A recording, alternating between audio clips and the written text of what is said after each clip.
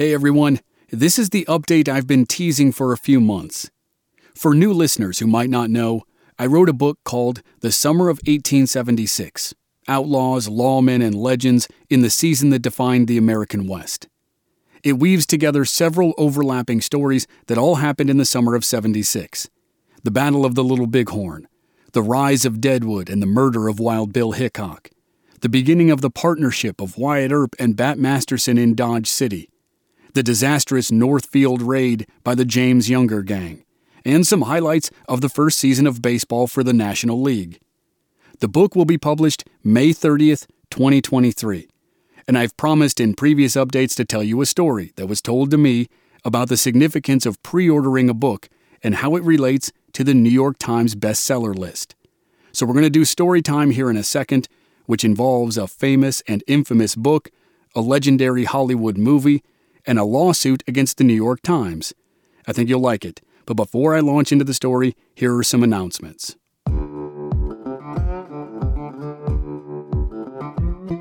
I'm doing a book tour. It's only 2 cities, so I don't know if that qualifies as a tour, but either way, it's going to be fun. On Wednesday, June 7th, my sister and I will be in Deadwood, South Dakota for a launch party. We're doing a presentation at the Adams Museum, then I'm signing some books, and then we're hosting an after party at our favorite bar, the Saloon Number 10. If you're in the area or want to make the trip, that's June 7th, 2023, a little over a month from right now as this episode is released. A week after that, we'll do it all over again in Durango, Colorado. On Thursday, June 15th, we'll be at Maria's Bookshop in downtown Durango. It's a great little independent bookstore right in the heart of town. So, June 7th, Deadwood, South Dakota. June 15th, Durango, Colorado. If you can be there, we'd love to see you. If you can't be at either, we're doing a virtual event for the Mark Twain Museum on June 22nd. It'll stream live online, and we'll have details about that in the future. Next up, on these podcast feeds next week, you're going to get a preview of the audiobook version of The Summer of 1876. I won't talk too much about it now because I'll do a whole episode about it next week, but I'm just letting you know your questions will be answered. All right, that's it for the announcements. Now let's get to the fun part, the horror story, and that's your hint, about the New York Times bestseller list. When I first got the green light from St. Martin's Press to write the book, St. Martin's has been a great publisher, by the way, especially for a first-time author who knows nothing about the publishing industry.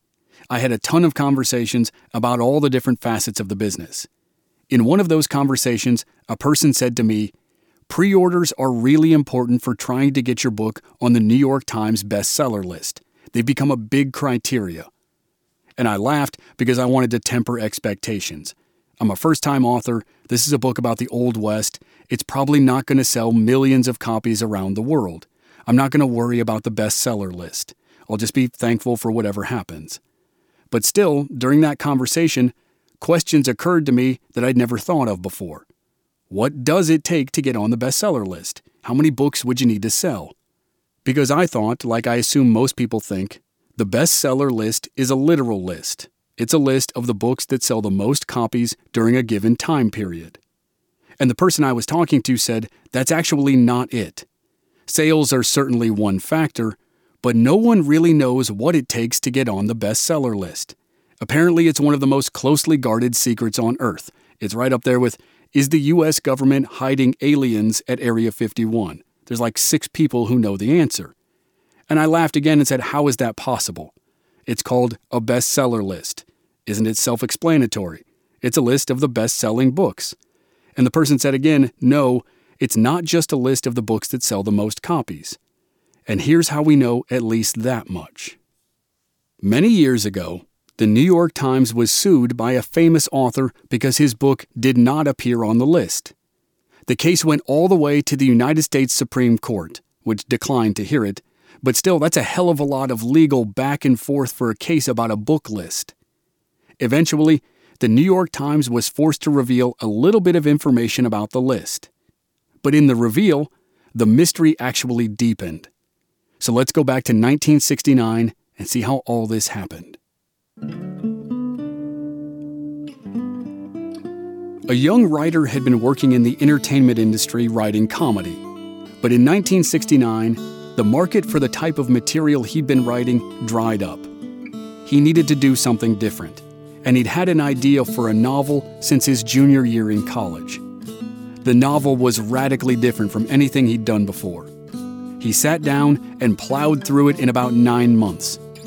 The publisher rushed it into print because the Hollywood movie rights were sold before the writer was even finished with the first draft. So, the book gets published in 1971, and according to the author, it fails miserably.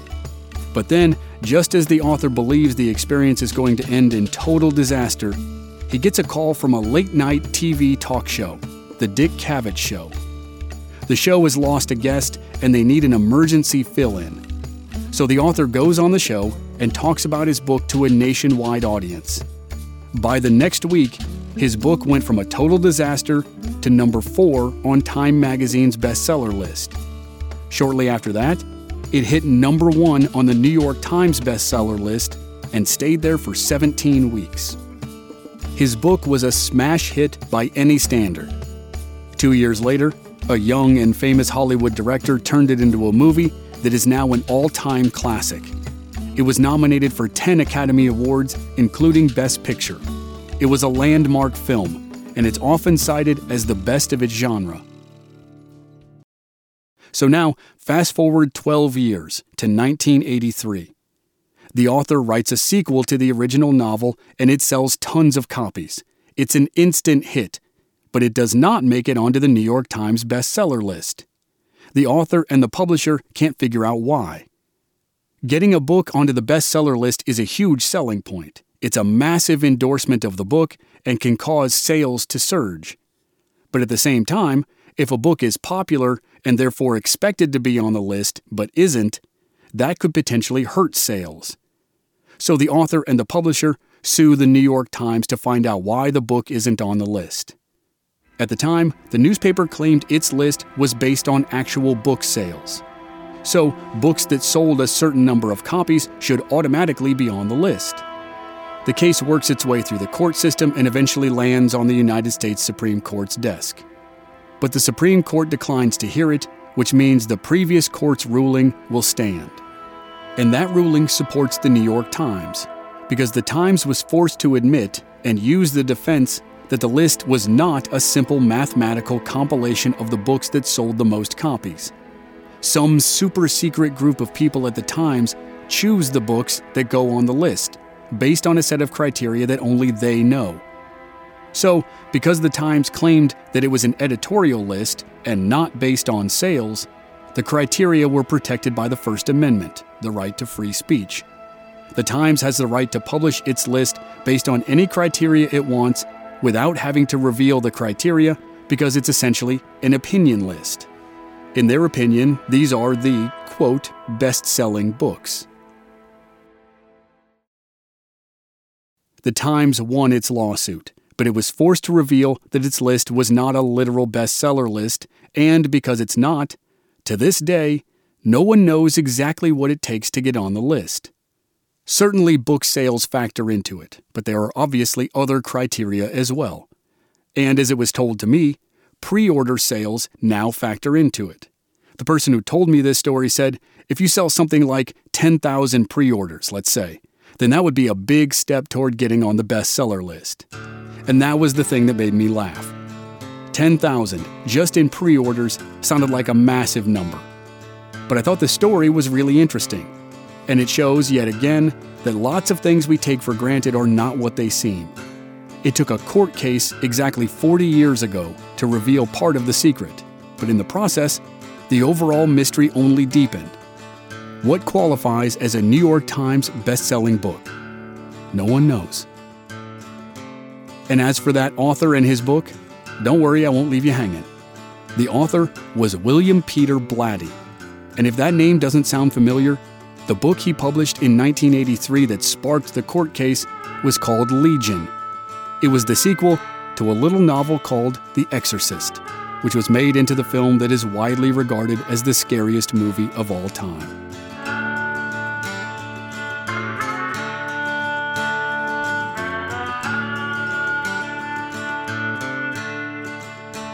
I hope you enjoyed that story.